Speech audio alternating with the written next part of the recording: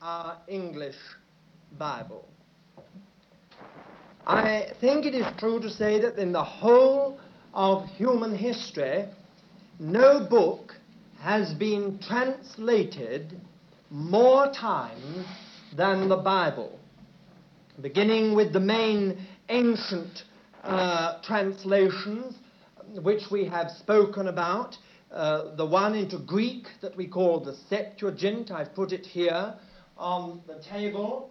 There were a number of Greek versions first in the centuries immediately before Christ was born, and then they resolved themselves into this official version that we now call the Septuagint version. But we've already talked about that.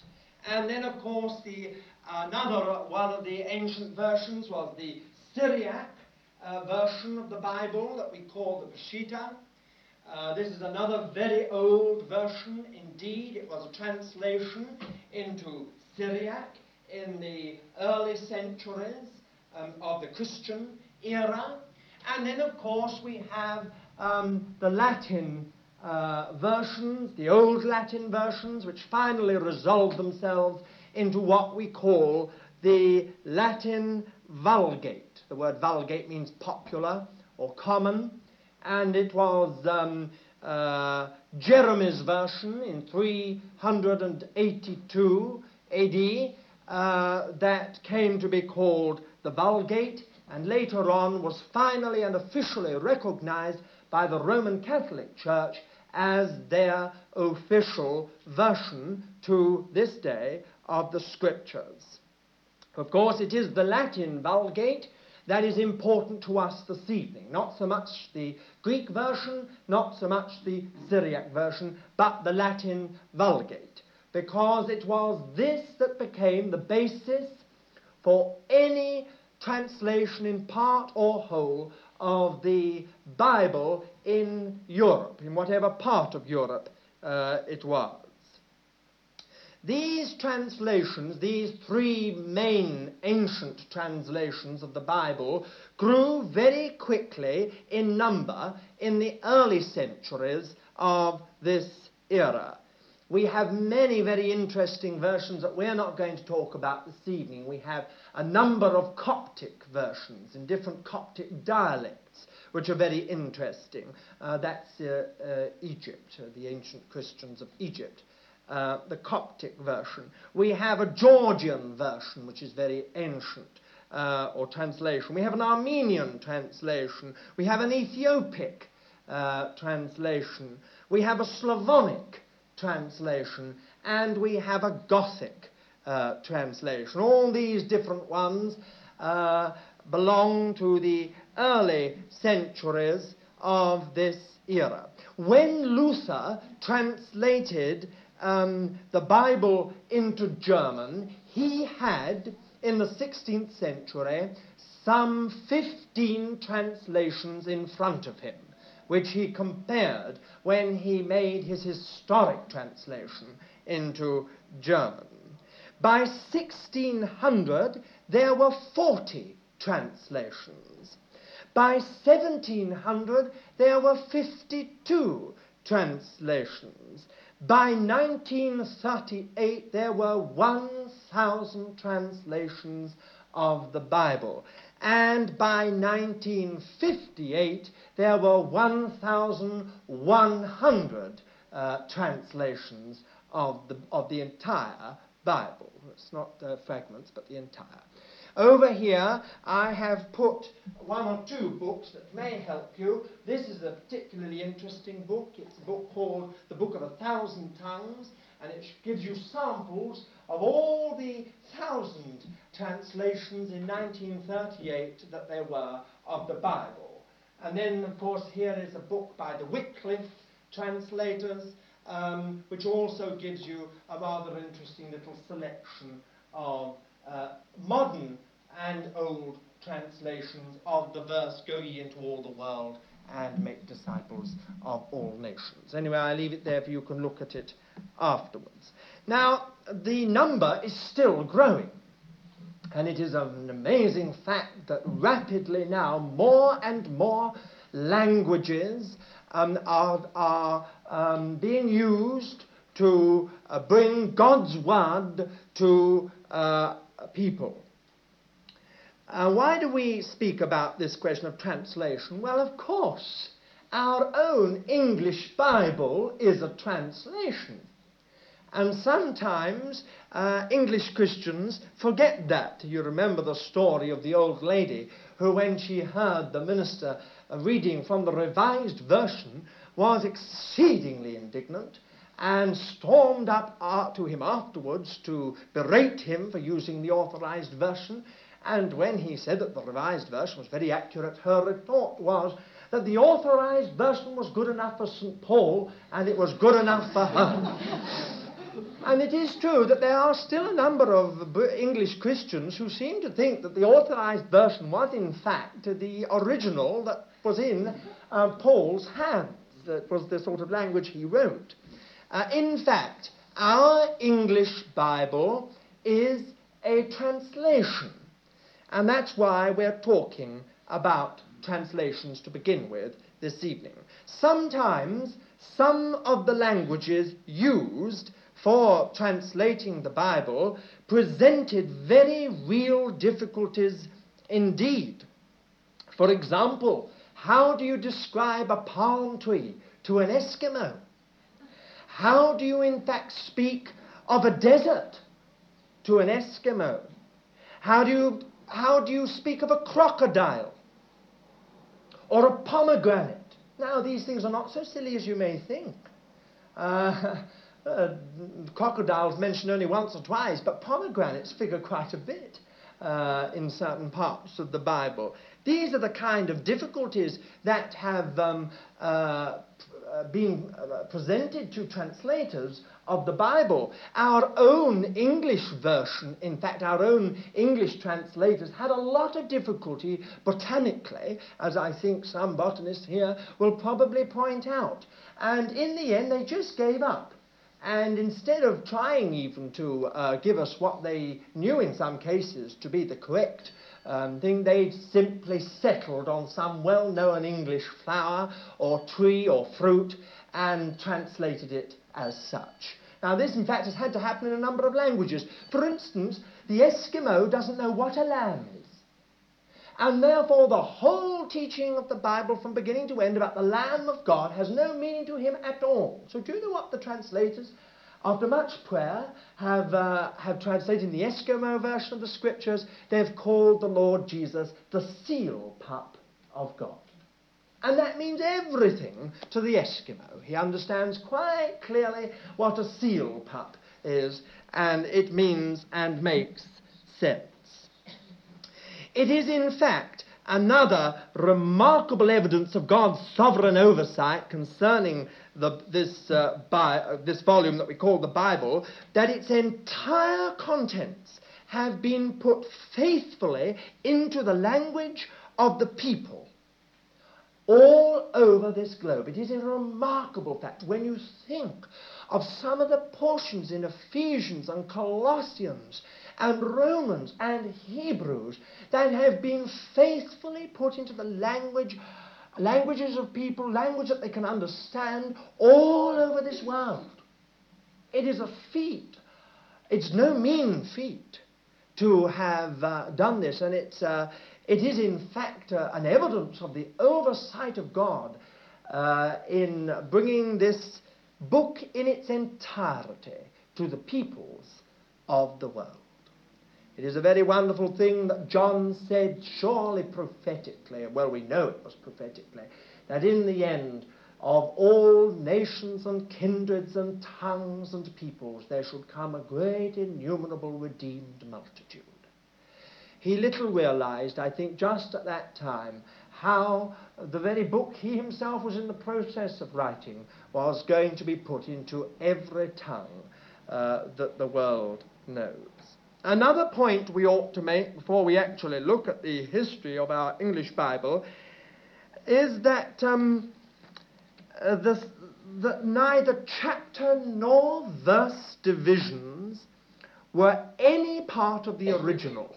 Again, this is another point which many Christians overlook. They think that chapters that the prophets actually marked off the chapters and probably marked off the verses as well, and that both chapters and verses are as inspired as the text. And this, of course, is very wide of the mark altogether. When these messages were given, there were no chapters, even when they were written down. There were no chapters, and there were no verses at all. They were written, as we know, a book of rather lengthier divisions. In fact, the division into verses which we have can be traced to the early centuries of this era. The Masoretes fixed the verse division of the Old Testament in the year 900 AD. That's very late. And this divides the Old Testament into 23,100 verses. Exactly. The division into chapters was much later and was the work of a cardinal in the 13th century. Both the chapter and the verse divisions together first appeared in what we call the Bomberg Bible, the Bomberg's Great Bible of 1547-1548. So that was the first time the chapters and verses that you and I know appeared in the Bible together. The first English Bible that had both chapter and verse division that we know was the Geneva Bible of 1560. So those before that some of them had chapter divisions, none of them had verse divisions. That was the first time that what we now know, and some scholars, as you can see, and we shall talk about this next week in the Revised Version and the modern versions, have felt to be a scourge.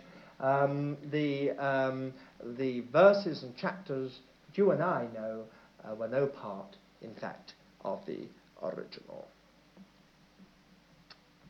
Well, now, what can we say about the actual history of the English Bible? Well, first, right back in the beginning, we have already mentioned the Latin Vulgate of Jerome, which in fact was a very fine translation of the Bible into Latin. Jerome was a very fine scholar indeed. He was the outstanding scholar amongst the church fathers. We have to jump over quite a period of time before we come to the first occurrence of the scriptures in the language of the English or British people. It was in the 8th century, 700 roughly, that we find the first actual occurrences of English scripture. It began, in fact, with a gentleman called Cadman, who was a labourer in a monastery in the north of England. And he was asked to go to a party, so the story goes, and he was frightened to death that he would be asked to sing in the party for fun. So he went and hid himself in a barn, and there he fell asleep. And whilst he was asleep, an angel came to him and told him to sing. And he began to sing, and when he sang in his vision or dream, he began to sing a story about the creation of the world. Now, this man could neither read nor write. When he woke up, what he had sung, both the words, the ballad form of it, and the tune, were in his mind. And he began to sing, and he caused quite a sensation, quite as great as any pop singer today, I might say. And people from all over the place began to come and listen to Cadman singing the scriptures. For, without ever having read the scripture, he began to sing in ballad form the stories of the Bible. Now, the lady who was in charge of this monastery and convent, an abbess, was most interested, a lady called Hilda, was most interested in Cadman and asked him to become a monk. She felt that God had gifted him very definitely. By the way, this is these are early Christians and true believers, they're not just nominal Christians. And she asked him if he would, as it were, join her staff, which he did. And she and other of the inmates began to teach him what the Bible said. And they began to translate from the Latin to the English and put it into his mind, and he in turn turned it into ballad form and began to sing it. Now, this, in fact, we believe, was the beginning of the English Bible. For the first time as far as we know, the Bible was beginning to be spoken in a paraphrase form in the language of the people. This was followed in about 700 AD by a version of the Psalms by Aldhelm, Bishop of Sherborne. And followed also, of course, you all, I suppose, have heard of the Venerable Bede. He is accredited with a translation of the Gospel of John, where he died almost on the last word of translation. After that, there are a number of other fragments that belong to this era. After that, King Alfred, that I suppose you all know as the one who burnt the cakes, was in fact far more famous for his very enlightened government. And he was a man who loved the Lord. I don't know if you ever knew that. King Alfred really loved the Lord. He was immersed in his Bible. And he prefixed to the laws of the realm the 10 Commandments, which he himself translated out of the Latin Vulgate into English as it was then spoken. He also translated those chapters of Exodus 21 to 23 that later on the Puritans were to call the Book of the Covenant.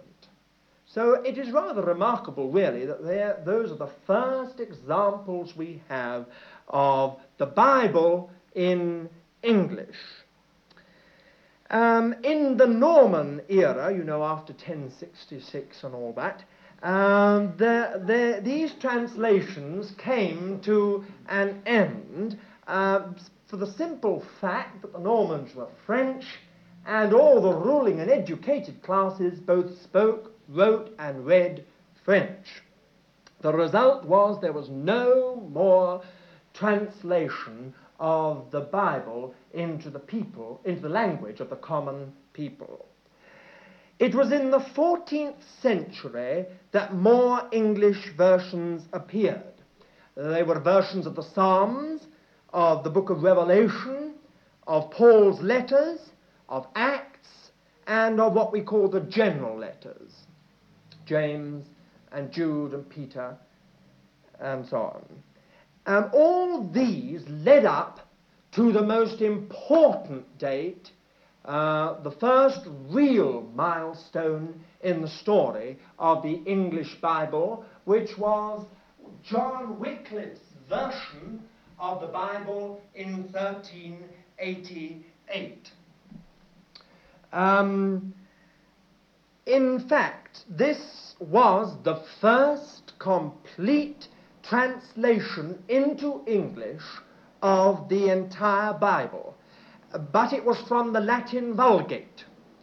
Wycliffe, who I think most of you will remember from your history lessons at school, was one of the most remarkable and enlightened men of his day, was the leader of a large group that have come to be called Lollards. They were, in fact, God's people, that's all. And they were nicknamed the Lollards.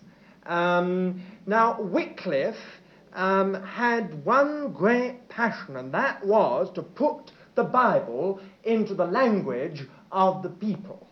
And he took the Latin Vulgate and he translated it into English. We can call it the pioneer version of the English Bible, even though it was a translation of a translation. There were, in fact, two Wycliffite versions of the Bible, neither being the work personally of Wycliffe himself. He was the inspirer of both versions, but in fact he didn't personally translate these versions. The first was produced in his lifetime in 1384, and it was a very literal translation of the Latin Vulgate, so literal that it kept to the Latin order, and even in cases used very Latinized English, and therefore it didn't have the popular appeal that it should have had.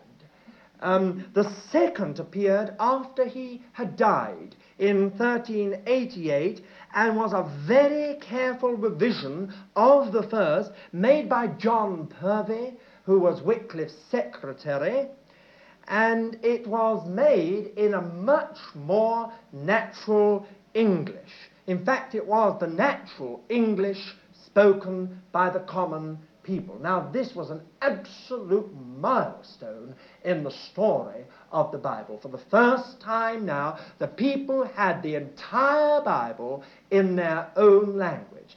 John Purvey was a remarkable man. And you'll have to read up this if you're interested yourself. He was a most delightful man, both especially in the preface that he wrote to this 1388 edition of Wycliffe's Bible, where he calls himself in one place a poor scribbler, and in another place he refers to himself as that coward, sinful caitiff. He was a most humble man with no feeling about his own reputation as a translator. In fact, he was no mean translator, for we believe it is to him that we owe the Englishing of the Wycliffe Bible. The whole work was regarded with grave suspicion by many people in high places in the country, and bitterly opposed by the church. In the House of Lords, a bill was introduced immediately to try and suppress this version of the Bible, but John of Gaunt stood up, and through his influence the bill was rejected, and the people continued to have the Bible in their own language. In 1408, however, the church ruled that no one should translate any text of Scripture whatsoever into English, nor should any such be read publicly or privately by anyone on pain of excommunication. Now, of course, excommunication didn't just mean that you were put outside of the church and you could go on with everything else. It meant everything. You lost your job, you lost your reputation, you lost your means of livelihood. Everything was gone for you. And this led to the most terrible persecution. Now, this is not in our the course of the story tonight, but if you want to, you can read George Fox's Book of Martyrs, you can read other books upstairs, you can read some of the histories of the church in this country. And it was this period that so many people were burnt at the stake, simply because they were discovered reading the Bible in English. For no other reason, many of them were burnt at the stake for this reason, that their spirit may be saved, though their body be destroyed. That was Roman Catholic teaching at that time. Nevertheless, thank God, the initial breakthrough had taken place, and things would never be the same again for this country. For the first time, the Bible had been put into English, and the people had started to read it, and nothing now could stop the onward move of the English Bible. The next date we come to, which is the next great milestone in the story of the English Bible, is William Tyndale. William Tyndale's version of the New Testament. This was the first printed edition of the New Testament in English, and it appeared in 1525. Up to this point, all copies of the Bible, in whatever they were, Latin or English, had to be copied by hand. This was the first printed version ever to be made. It was also the first translation ever to be made from the Greek original. So this version of William Tyndale's marks another great milestone in the story of the English Bible. Printing had been invented, and this was going to be the means by which God's word was going to be disseminated throughout the nation, and indeed throughout the world. And secondly, someone now was not making a translation of a translation, but was going right back as far as he could to the original text of God's word, and was putting it into the language of the people. This was a major breakthrough for God and for the interests of his kingdom. He, of course, translated it from the Greek text in the light of the Latin Vulgate and in the light of Luther's German translation. It was bitterly opposed by the church. Tunstall, Bishop of London, who I'm quite sure will not be discovered in heaven, bought up the whole first edition and publicly burnt it at St. Paul's Cross. This only inflamed the people's appetite to read this forbidden book the more, and secondly, it provided William Tyndale with a large sum of money with which to produce a much larger edition. In fact, I thought I'd read to you a very amusing and true account of what happened, a contemporary account written of by the gentleman who was in the deal.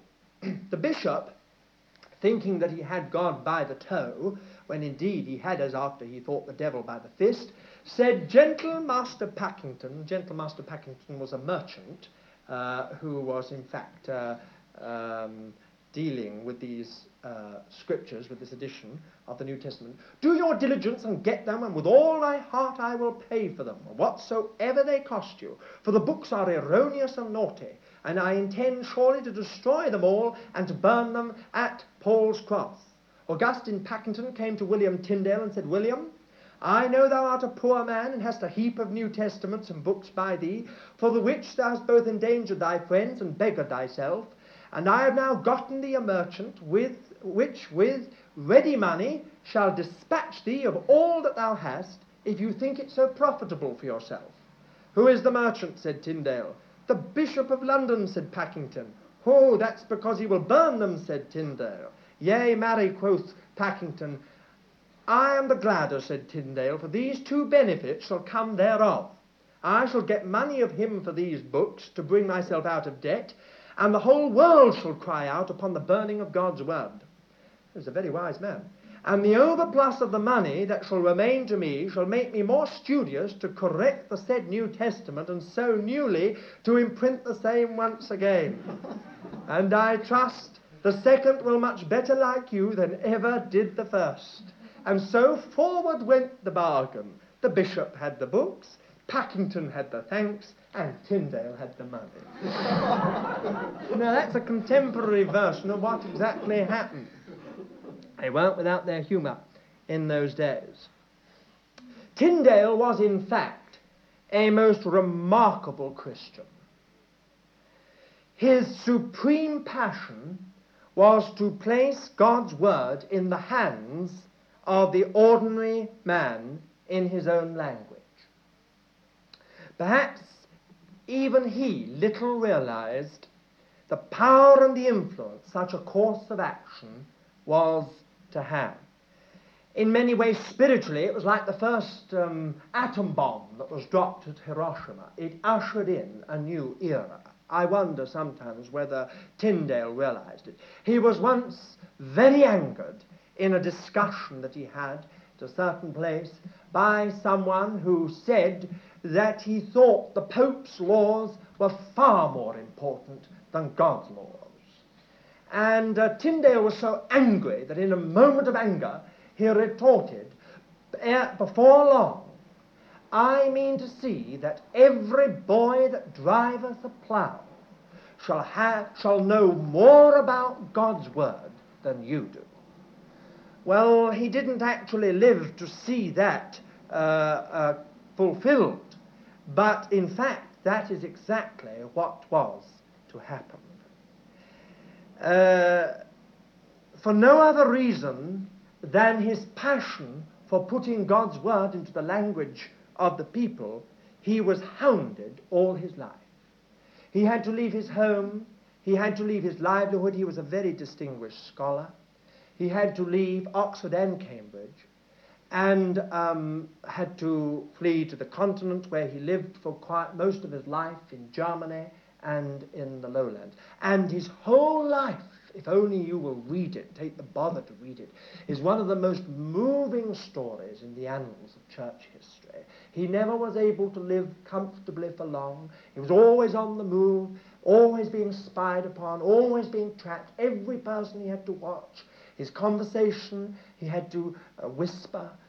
He was a man who really was martyred in spirit long before he was martyred in body. It was in Germany, in fact, that his first edition of the English New Testament was printed, as also the Pentateuch in 1930, which was the first time that any translation ever been made direct from the Hebrew text. And in 1931, he printed the book of Jonah, again a direct translation from the Hebrew text. He also translated other parts of the Old Testament. We're not absolutely sure how much he did translate, but they were translated from the Hebrew. He was martyred near Brussels in 1536, being first strangled and then burnt at the stake. Such was the price of the English Bible.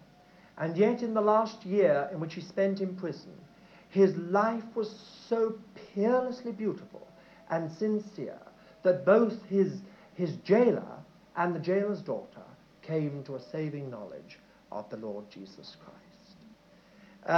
His last words before he was strangled were a prayer that the Lord would open the King of England's eyes. Tyndale's simplicity, his freshness and vitality have passed into the authorized version. His very fine sense of English style has provided, in fact, the standard for all succeeding versions. Of course, not all of his more idiomatic English passed into the authorized version. I might say we can be quite glad about that. For instance, in Genesis 39 and verse 2, the Lord was with Joseph, and he was a lucky fellow. And again, he translated in Exodus 15 and verse 4, he translated Pharaoh's captains as Pharaoh's jolly captains. And also in Exodus 15 and verse 26, he spoke of the Lord that healeth thee, he translated as the Lord thy surgeon. Possibly a good text we might need sometimes, but that's the way he did it. Those, of course, more quaint translations, may have not been so quaint at that time, did not pass into the authorized version. To him we owe some of the phrases that are embedded in all our spirits. For instance, this beautiful one, until the day dawn and the day star arise in your hearts. That's William Tyndale. And then again, in him we live and move and have our being. That's William Tyndale. And then again, that other beautiful sentence, for here have we no continuing city, but we seek one to come. And also, strangely enough, the version of the Lord's Prayer that we use, not the one that we find in our authorized version or in any succeeding version, but the version that we use in which we say, forgive us our trespasses as we forgive them that trespass against us. That is William Tyndale's version, not the authorized version of the Bible.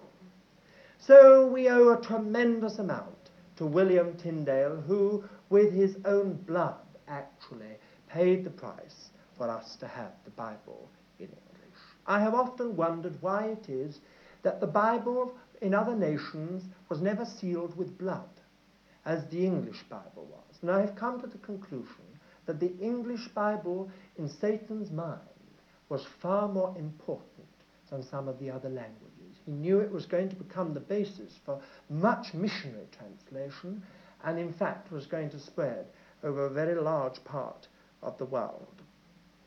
The next great date in the story of the English Bible is in 1535, what we call the Coverdale Bible. This was the first printed edition of the entire Bible in English. It was made by a man called Miles Coverdale, a companion and helper of Tyndale. And it was made from German and Latin. Why? Well, Miles Coverdale, in fact, was not a Greek and Hebrew scholar.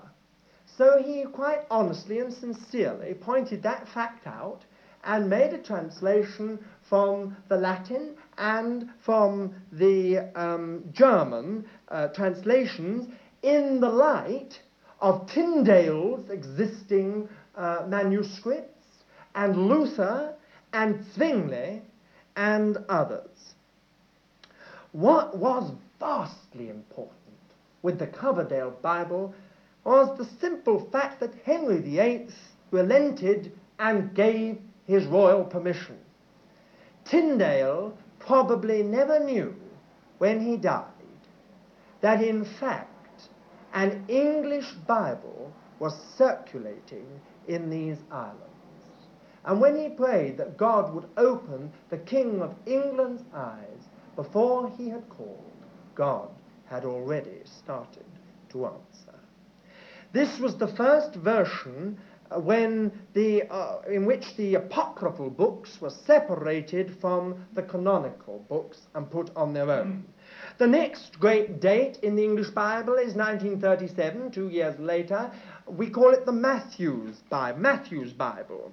This was the work of John Rogers, a companion and helper of Tyndale. You see, they're all associated together. In fact, both Coverdale and Rogers had to flee the country and for a while lived and helped Tyndale in his work on the translation of the Bible, these godly men.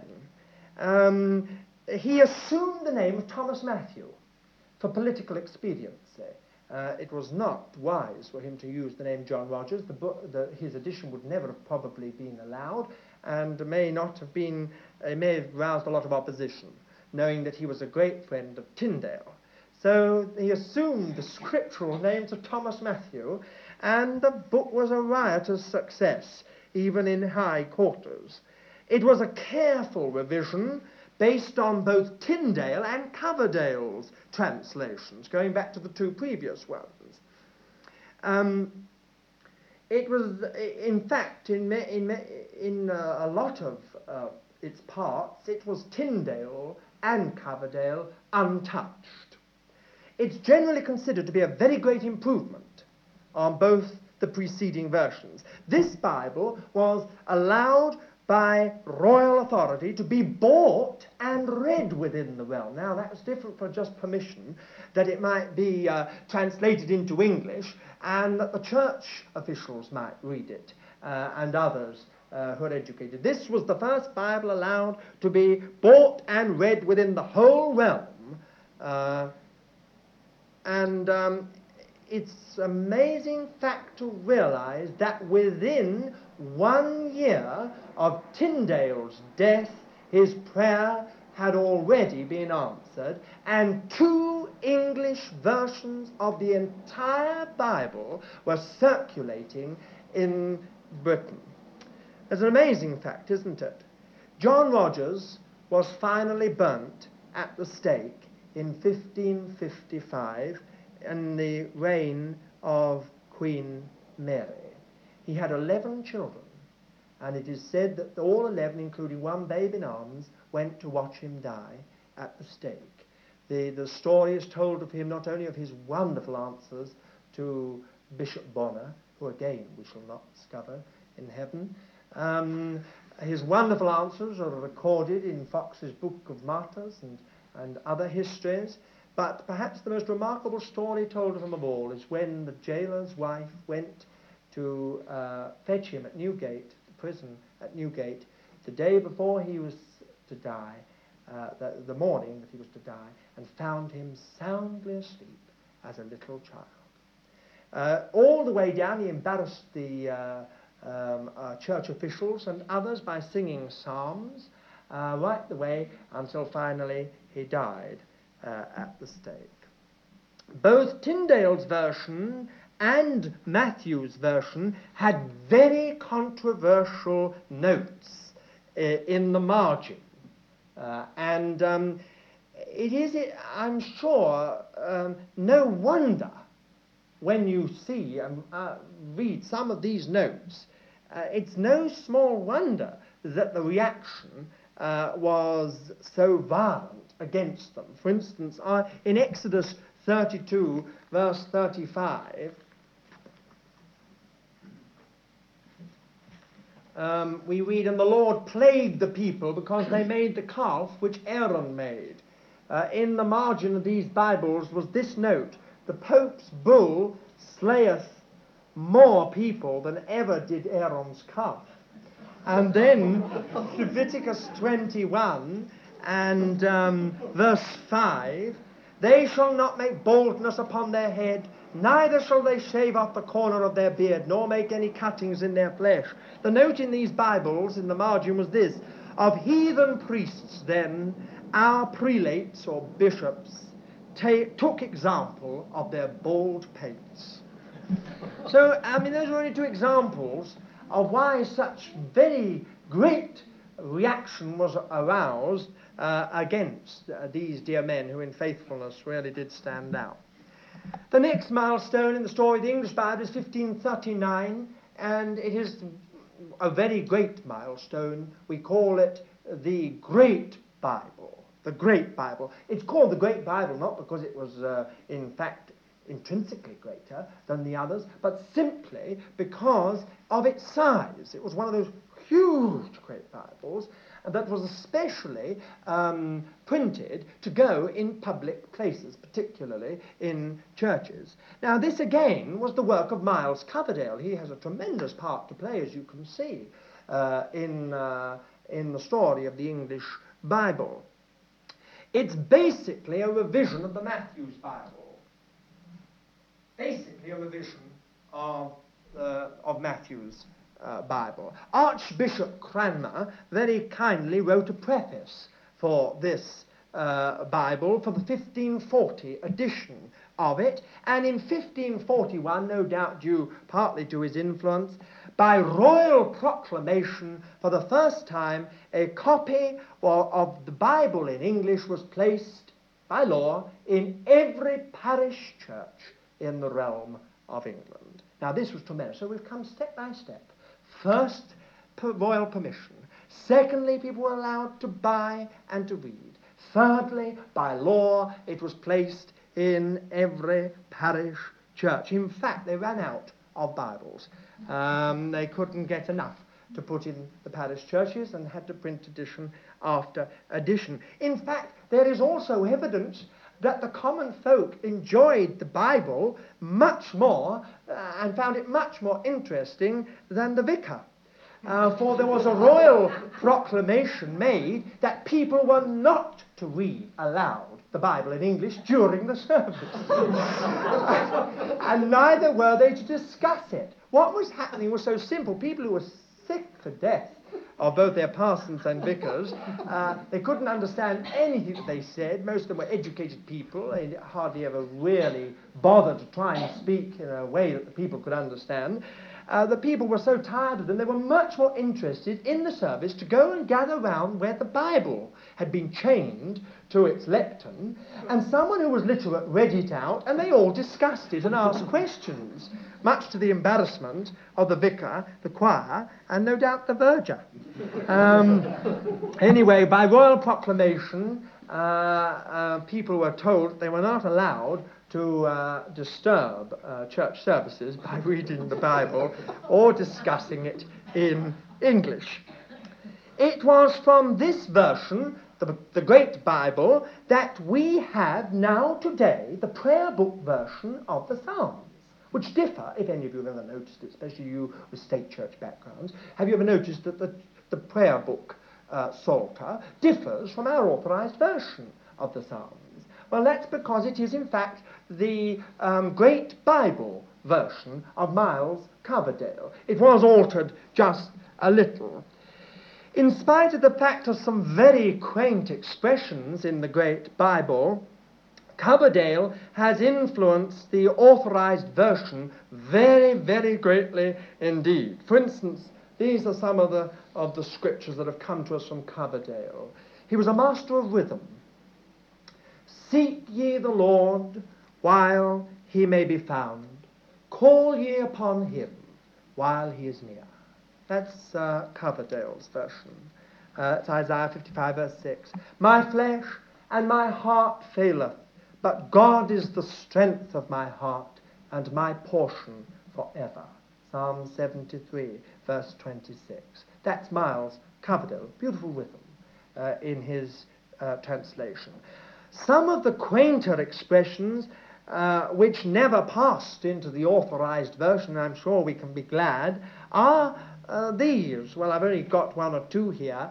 And there is no, you know the phrase in Jeremiah chapter 8, verse 22, is there no balm in Gilead?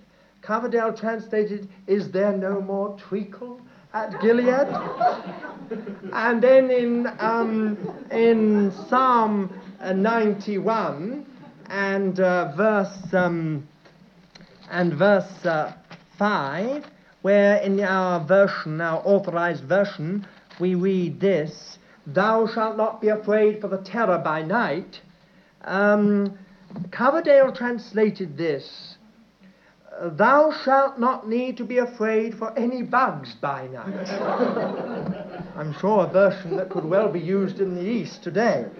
Actually, the word bugs then meant something quite different to what it does today.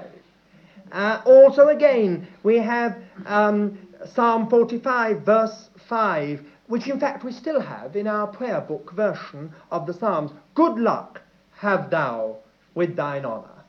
And again in Zechariah chapter 4 and verse 7, he shall bring up the first stone, so that men shall cry unto him, good luck, good luck.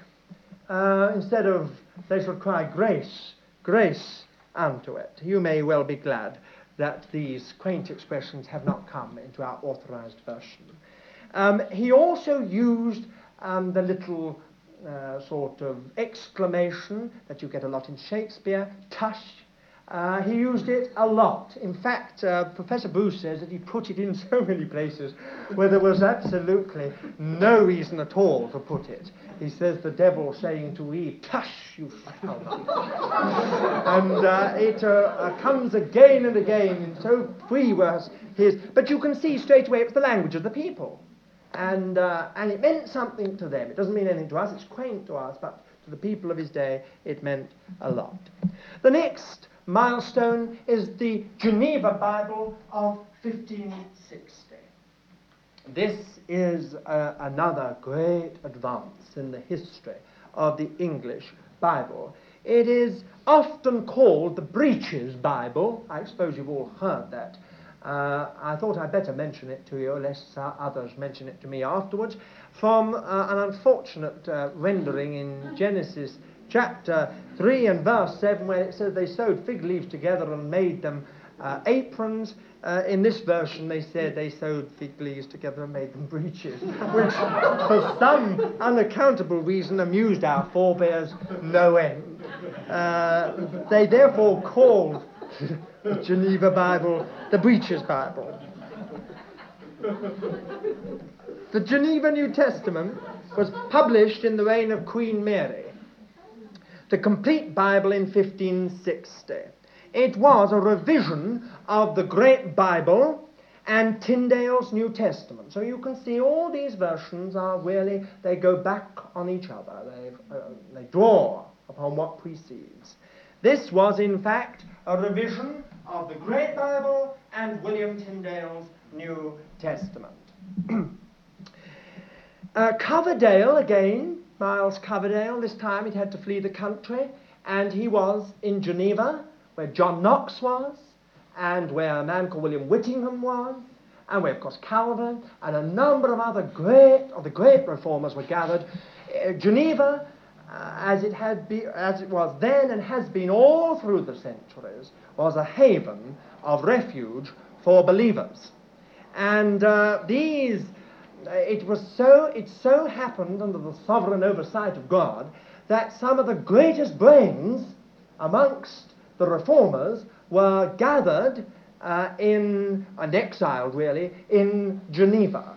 Coverdale was one of them, and he, with others who had sought refuge here in Geneva, edited this version, added marginal notes, and, for the first time, words inserted to complete the sense of the original in English were put in italics, so that people reading might know this is not in the original, but it was inserted in order that we might understand the meaning. It was the first English Bible printed with verse divisions and chapter divisions together, and it was the first English Bible printed in what we call Roman type. That is the type that we're all used to today.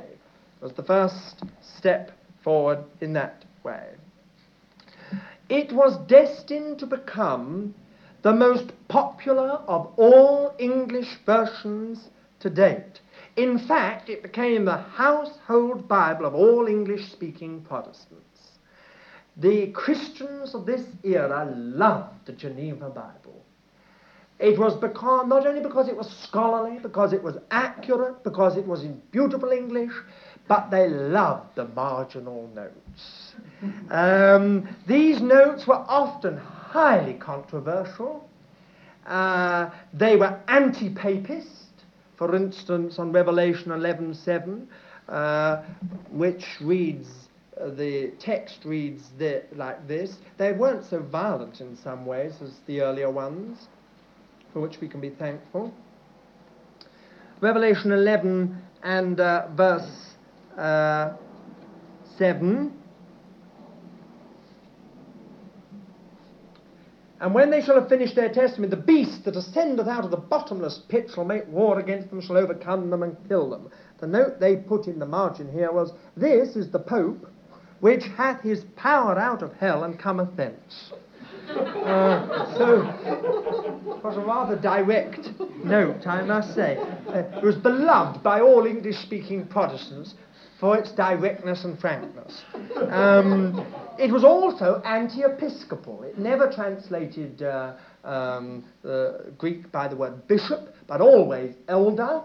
And in many ways it was Presbyterian in character, as indeed were all the great Reformed churches at that time, of Switzerland, of France, of Scotland, and a very large section in this country, and of course of the lowlands in Holland. It was also highly Calvinistic.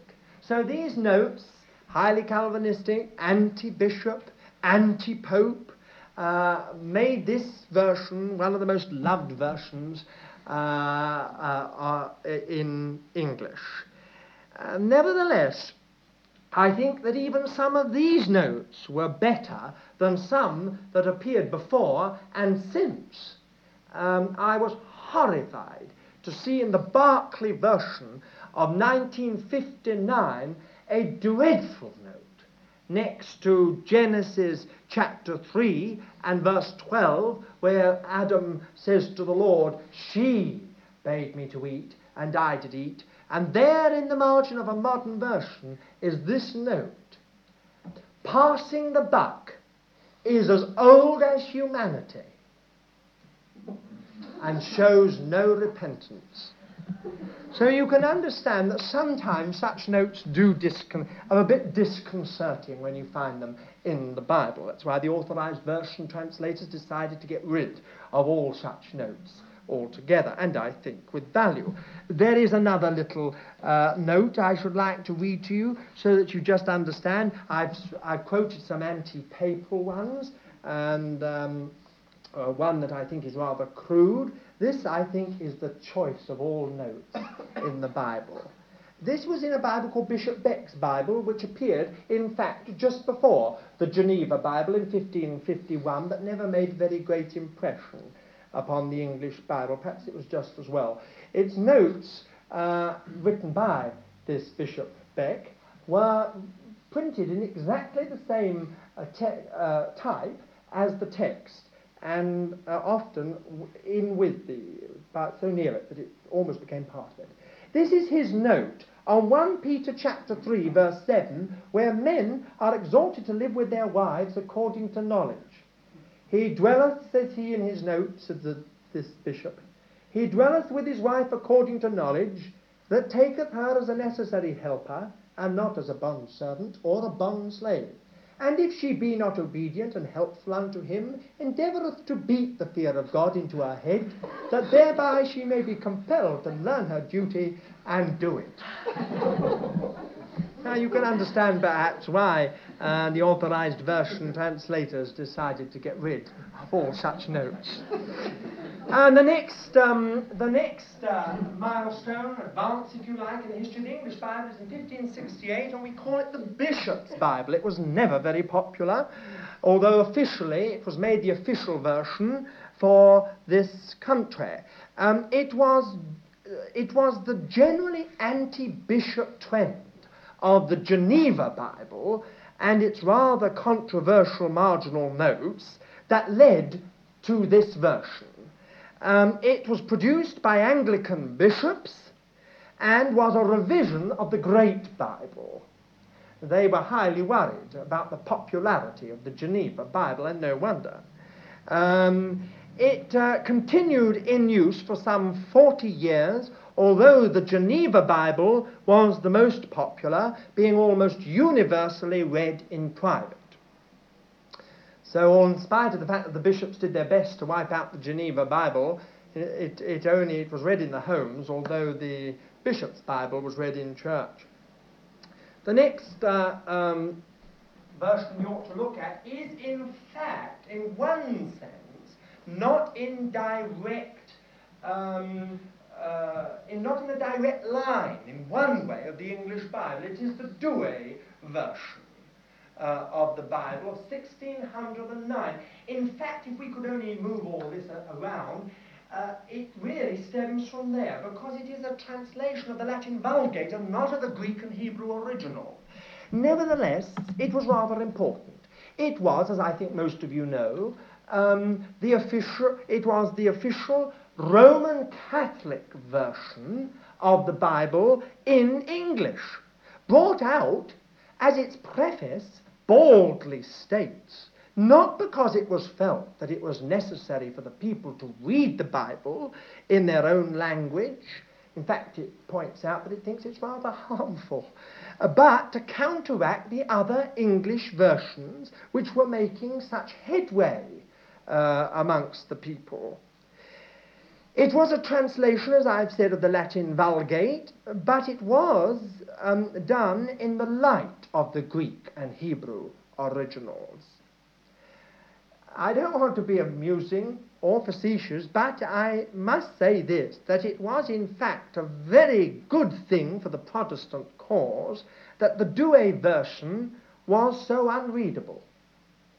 It could have caused a counter-reformation if it had really been in readable English. But it was so Latinized that it never became popular. In fact, in many cases, it's quite hard reading the Douay version. Some of the Latinisms are simply amazing. I'll give you a few samples. For instance, how would you like this? Psalm 23, verse 5, my cup runneth over. He anointeth my head with oil, my cup runneth over. This is the Douay version of 1609. My inebriating chalice, how goodly is it? My inebriating chalice, how goodly is it? Colossians chapter 2, verse 7, where we're told, rooted and built up in him, we read in this version, rooted and super-edified in him. They were very fond of the word super, by the way. And then Matthew 6 and verse 11. How would you like this? For the Lord's Prayer, give us this day our supersubstantial bread. Give us this day our supersubstantial bread. It referred, for instance, to our Lord, where he speaks of himself as the good shepherd, as the good pastor. Because Latin, pastor, is literally shepherd. It was so Latinized that it was just quite unbelievable. And I say, it was a good thing for the Protestant cause that it was so unreadable. For people just found it one of the most highly amusing versions. Many of the ordinary common people found it a highly amusing version. And it seemed that, as they said in their preface, they didn't feel really that it was so good for the people to read it. They had certainly produced a version that wasn't easy for the people to read. Its notes, as one would expect, were violently pro-Roman Catholic. Well, that's not to be grumbled about, because the Geneva Bible and Tyndale's Bible and Matthew's Bible were in fact violently pro-Protestant. So we can't grumble about that. Nevertheless, in fact, and this is a remarkable thing, the Douay version has had influence on the Authorized version. Do you know that we get our word grace from the Douay version? And we also get the word Advent from the Douay version in our Bible. And evangelize is another word that comes from the Douay version. These were not used before so much. So finally we come to the Authorized version of 1611, where we shall finish this evening. In 1604, at Hampton Court, not very far from here, at a conference over which King James I presided, John Reynolds, Dr. John Reynolds, a leader of the Puritan side in the Church of England, suggested that a new uniform translation of the Bible be made to cut out all these other versions which by then were existing alongside of one another. It did not meet with the approval of the majority. In fact, some of the highest ecclesiastics were quite against it. But what did matter? It met with the approval of the king. This resulted in him appointing 54 men of learning and piety, of which 47 actually undertook the work in the end, to revise the existing translations of the English Bible. It was not really a translation, but a revision. And there is, in fact, a very interesting part in, if I can just find it, in the preface. You very rarely find the preface now in the Authorized version of the Bible. I've looked through all mine, I can't find it. But this is what the translators, the 47 translators, the Authorized version, put in their preface, which gives us the key to their version. Truly, good Christian reader, we never thought from the beginning that we should need to make a new translation, nor yet to make of a bad one a good one, but to make a good one better, or out of many good ones, one principal good one, not justly to be accepted against. That has been our endeavour, that our mark. To that purpose there were many chosen that were greater in other men's eyes than in their own, and that sought the truth rather than their own praise. And in what sort did these assemble? In the trust of their own knowledge, or of their sharpness of wit, or deepness of judgment, as it were, in an arm of flesh? At no hand. They trusted in him that hath the key of David, opening, and no man shutting. They prayed to the Lord, the Father of our Lord, to the effect that St. Augustine did. O let thy scriptures be my pure delight. Let me not be deceived in them, neither let me deceive by them. In this confidence, and with this devotion, did they assemble together, not too many, lest one should trouble another, and yet many, lest many things haply might escape them. Well, there's much else there. You can read it all if you wish.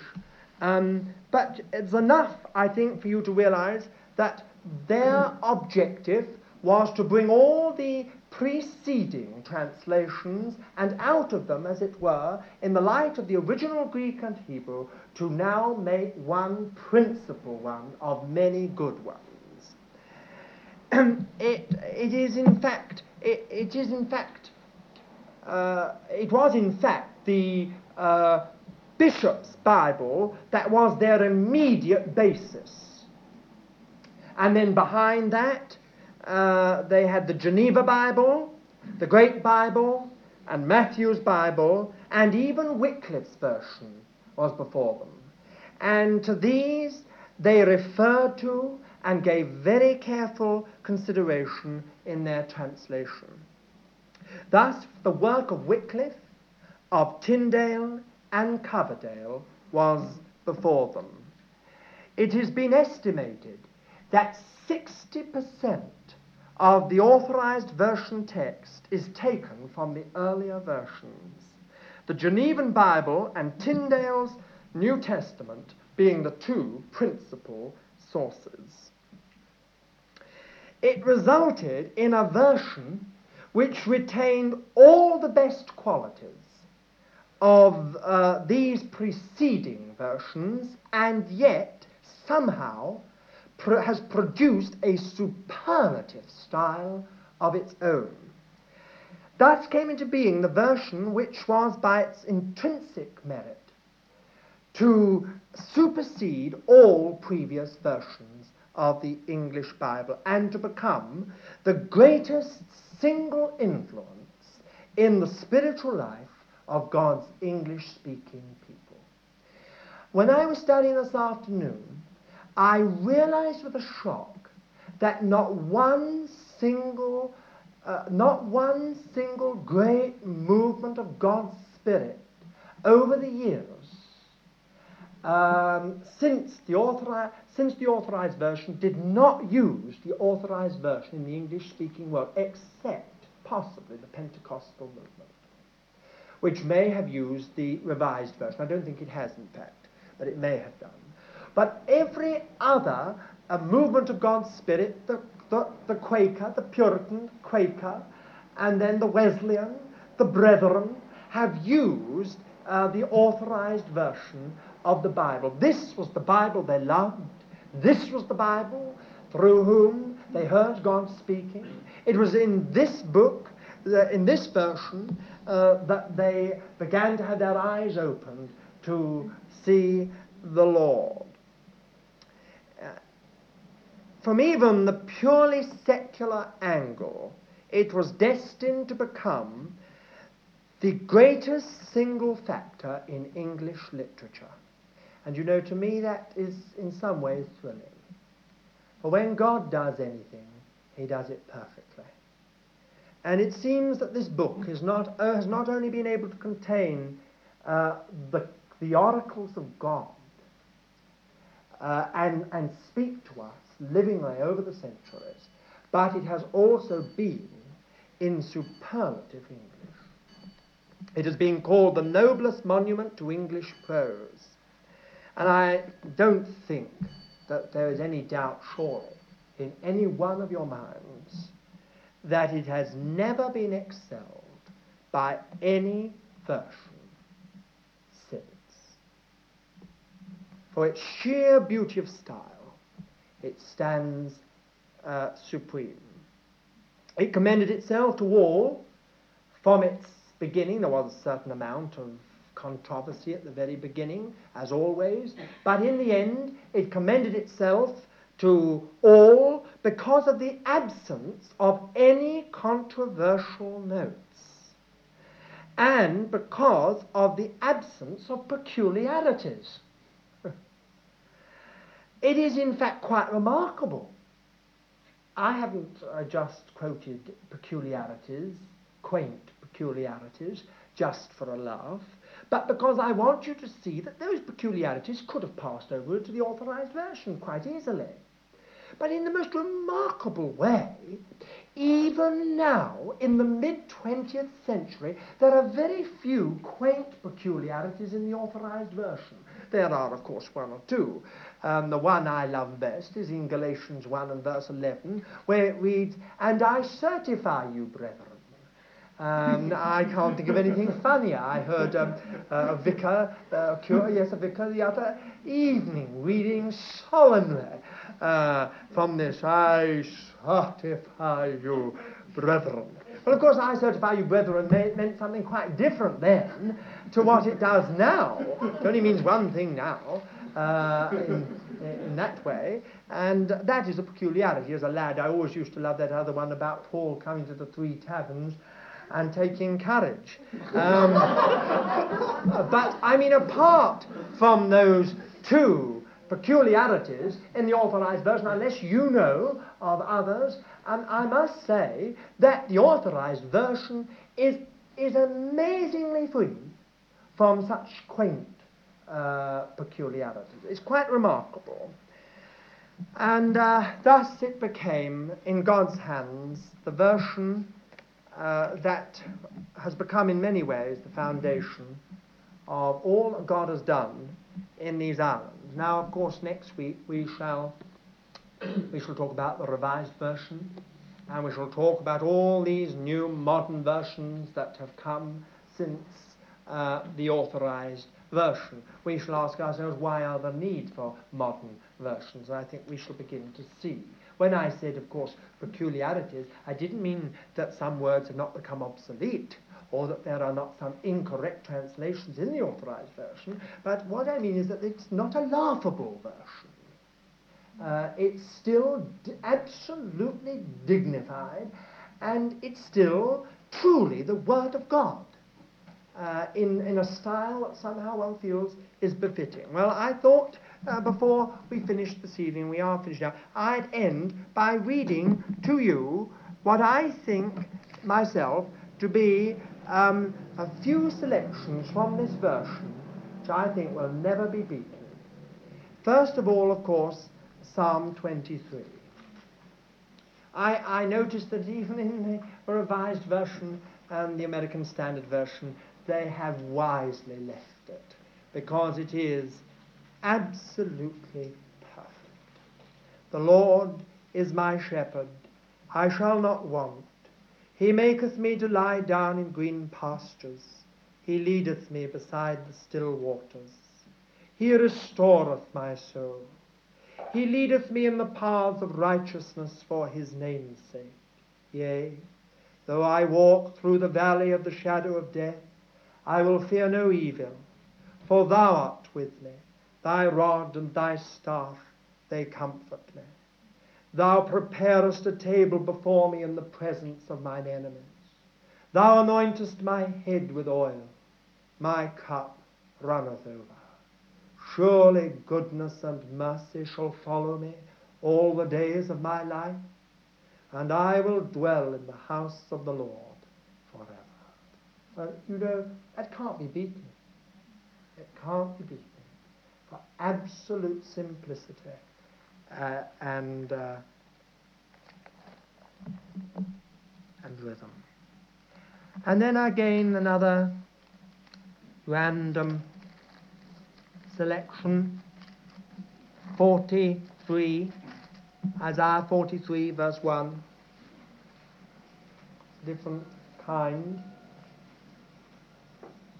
of translation, but it's still, I think, a perfect example of the, I was going to say, unbeatableness of the Authorized Version in some of its parts anyway, even to today.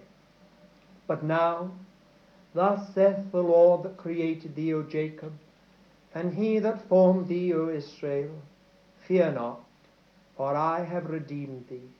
I have called thee by thy name, thou art mine.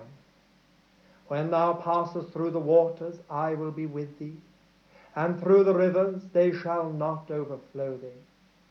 When thou walkest through the fire, thou shalt not be burned, neither shall the flame kindle upon thee.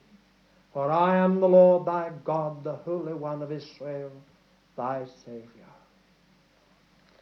And then again, Luke 15. Although I know that the modern version, both the New English Bible and the version, or Phillips version, are very racy and bring home the story. I don't think this rendering of the story will ever be beaten for simplicity and for, I think, effect in many ways. Verse 11, and he said, a certain man had 2 sons, and the younger of them said to his father, Father, give me the portion of goods that falleth to me. And he divided unto them his living. And not many days after, the younger son gathered all together, and took his journey into a far country, and there wasted his substance with riotous living.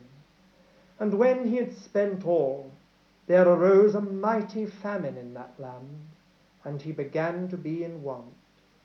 And he went and joined himself to a citizen of that country, and he sent him into his fields to feed swine.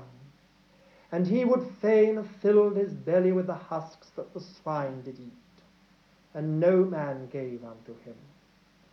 And when he came to himself, he said, how many hired servants of my father's have bread enough and to spare, and I perish with hunger? I will arise and go to my father, and will say unto him, Father, I have sinned against heaven and before thee, and am no more worthy to be called thy son. Make me as one of thy hired servants. And he arose and came to his father.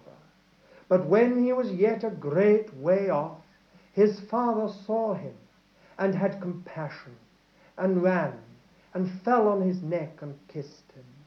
And the son said unto him, Father, I have sinned against heaven and in thy sight, and am no more worthy to be called thy son. But the father said to his servants, Bring forth the best robe, and put it on him, and put a ring on his hand, and shoes on his feet. And bring hither the fatted calf, and kill it, and let us eat, and be merry. For this my son was dead, and is alive again. He was lost, and is found. And they began to be merry. And then Romans 8:31. What shall we then say to these things? If God be for us, who can be against us? He that spared not his own son, but delivered him up for us all, how shall he not with him also freely give us all things? Who shall lay anything to the charge of God's elect? It is God that justifieth. Who is he that condemneth? It is Christ that died, yea, rather, that is risen again, who is even at the right hand of God, who also maketh intercession for us. Who shall separate us from the love of Christ? Shall tribulation, or distress, or persecution, or famine, or nakedness, or peril, or sword? As it is written, For thy sake we are killed all the day long. We are accounted as sheep for the slaughter. Nay, in all these things we are more than conquerors through him that loved us. For I am persuaded that neither death, nor life, nor angels, nor principalities, nor powers, nor things present, nor things to come, nor height, nor depth, nor any other creature shall be able to separate us from the love of God, which is in Christ Jesus our Lord. And lastly, in chapter 11, verse 33, Oh, the depth of the riches, both of the wisdom and knowledge of God! How unsearchable are his judgments, and his ways past finding out. For who hath known the mind of the Lord? Or who hath been his counselor? Or who hath first given to him, and it shall be recompensed unto him again? For of him, and through him, and to him are all things. to whom be glory forever. Amen. It was that version, substantially, that Tyndale laid down his life to give us, and John Rogers and others suffered very great privation and persecution. And I sometimes wonder whether we, in all the luxury of freedom that is ours today, appreciate how this book has come into our hands. Shall we pray?